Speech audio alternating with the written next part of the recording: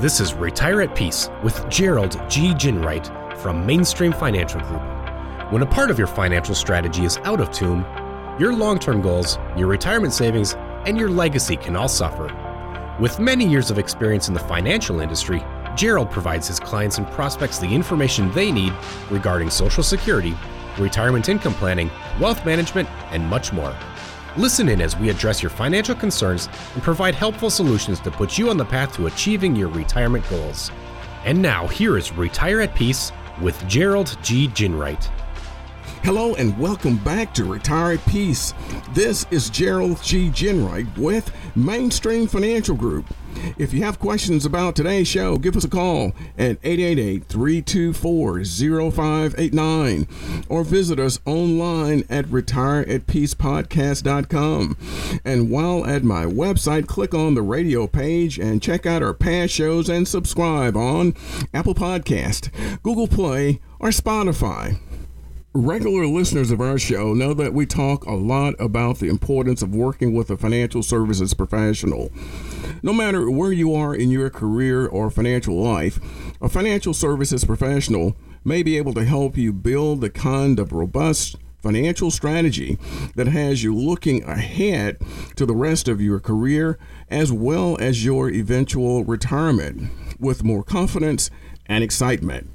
That said, I certainly recognize choosing a financial services professional can be daunting because there are a lot of them out there. Never fear. By asking a mere 10 questions, you can determine if the financial services professional you're considering might be the fit for you. I chose today's topic after coming across a really well-done Investopedia article, 10 questions to ask your financial advisor about retirement. The article explains that a good place to start is to make a list of all the financial services you need, whether it's retirement income, insurance products, or a combination of both, and then some. Make sure that you have a clear picture of what you need before you begin the process of choosing your financial services professional. From there, get to the internet and start doing research on financial professionals in your area. Check out their website. Is it polished and professional? Does it give you an idea of who they are and who their team is? How about social media? Make sure that you reach out to friends and coworkers to see if they have financial services professionals on their own and if they'd recommend them.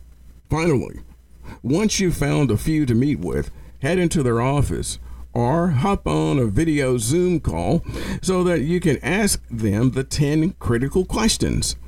The first recommended question, what do you like about your job, is both very simple and very powerful. After all, why would you want to trust your money and your future with someone who isn't passionate about their work? The right financial services professional is one who gets excited and animated when they start talking about budgets, paying down debt, healthcare costs, insurance, taxes, wealth management, you name it. Make sure they're making eye contact, smiling, and gesturing during your conversation. Be leery of anyone who's slumping, not paying attention, or perhaps worst of all, staring at the phone. The next important question you should ask is, what services do you provide to your clients? This is an absolutely essential nuts and bolts question. Obviously, you want to work with someone who can meet your varied needs and expectations. For most folks, a financial services professional needs to be able to be ready to handle a handful of key things, help you determine how much you need for retirement and how to achieve it, help you find income earning tools that match both your needs and risk tolerance, help you manage expenses today and in retirement, explore your options for managing potential long-term care cost, and devise an advantageous tax strategy. I think that's really great perspective. The article notes that the next question should be, what are your qualifications? There are a number of certifications out there, including Certified Financial Planner, Chartered Financial Consultant, and Chartered Life Underwriter. Websites like Designation Check can be a great search for qualified professionals and help you determine if the certifications your potential financial services professional advertises are legit. The certifications that your chosen financial services professional holds will dictate what kind of retirement products and solutions they can assist you with. The next question from the article is, are you a fiduciary? In its simplest terms, fiduciary duty is a legal term that means your financial services professional is duty-bound to act in your best interest. Essentially, this means they will steer you toward financial tools that work best for you. Remember, there's nothing wrong with a financial services professional making money on the services that they provide you. After all, everyone deserves to be rewarded for their hard work. And while your needs and their needs should come together, your needs should ultimately be paramount. The article also offers this important caveat. Fee-only financial services pros are more inclined to assume fiduciary duty than those who are out working only on commissions. The next question, how will I compensate you, fits right in with what I've just been talking about. This is the kind of question that you should get out in the open and get it addressed. There is no reason to let compensation be the elephant in the room, or in this case, the elephant in the financial services professional's office. Hourly, per transaction, and annual fee based on the value of assets are all common compensation models. Other financial pros are compensated through commissions on the products that they sell. Bear in mind, you shouldn't automatically reject a potential financial services professional because they're the most expensive. They could be worth it. The next question the article suggests, does your firm hold my money or in investments? Your chosen financial services professional shouldn't directly come in contact with your assets, minus the fees. Instead, they should contract with a reputable custodian, which could either be a third party or owned by their firm.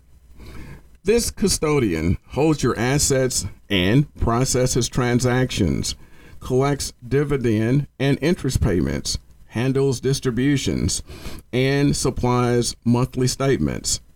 There are a variety of well-known and very reputable third-party custodians out there.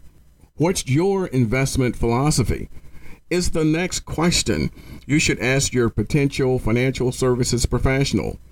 This is a fairly basic question that a financial services professional should be able to answer without breaking a sweat. Their answer should touch on the mechanics behind their strategies and how the strategies they devise will help you meet your various financial goals. On past shows, we've talked about how surveys indicate that a lack of consistent communication is often one of the biggest complaints people have about their financial services professional. And the article's next recommended question, how will you be in touch based on my investments, addresses that concern. Clearly, because it's your money, you have the right to have a level of communication that makes you feel comfortable. In most cases, a quarterly contact is the bare minimum. For many, monthly contact is ideal.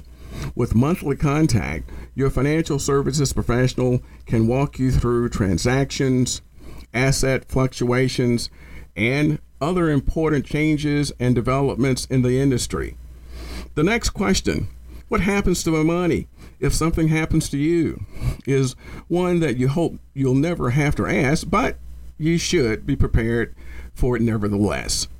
When you ask this question, your potential financial services professional should be able to walk you through a well-developed exit plan that will kick in upon their retirement, if they leave the firm for another job, or otherwise are unable to continue working on your behalf.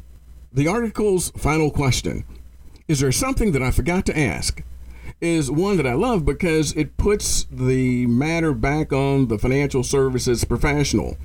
Even if you've done your homework and you come into the meeting with great questions, they may be able to push the conversation further to places that you had not considered. If you've enjoyed today's show, visit our website at retiredpeacepodcast.com and click on my radio page. Also, be sure to subscribe on Apple Podcasts, Google Play, or Spotify. And finally, if you want more information about what we discussed today, give us a call at 888-324-0589. Thanks for listening. And until next week, this is Gerald G. Ginwright. Thank you for listening to Retire at Peace. Don't pay too much for taxes or retire without a sound retirement plan.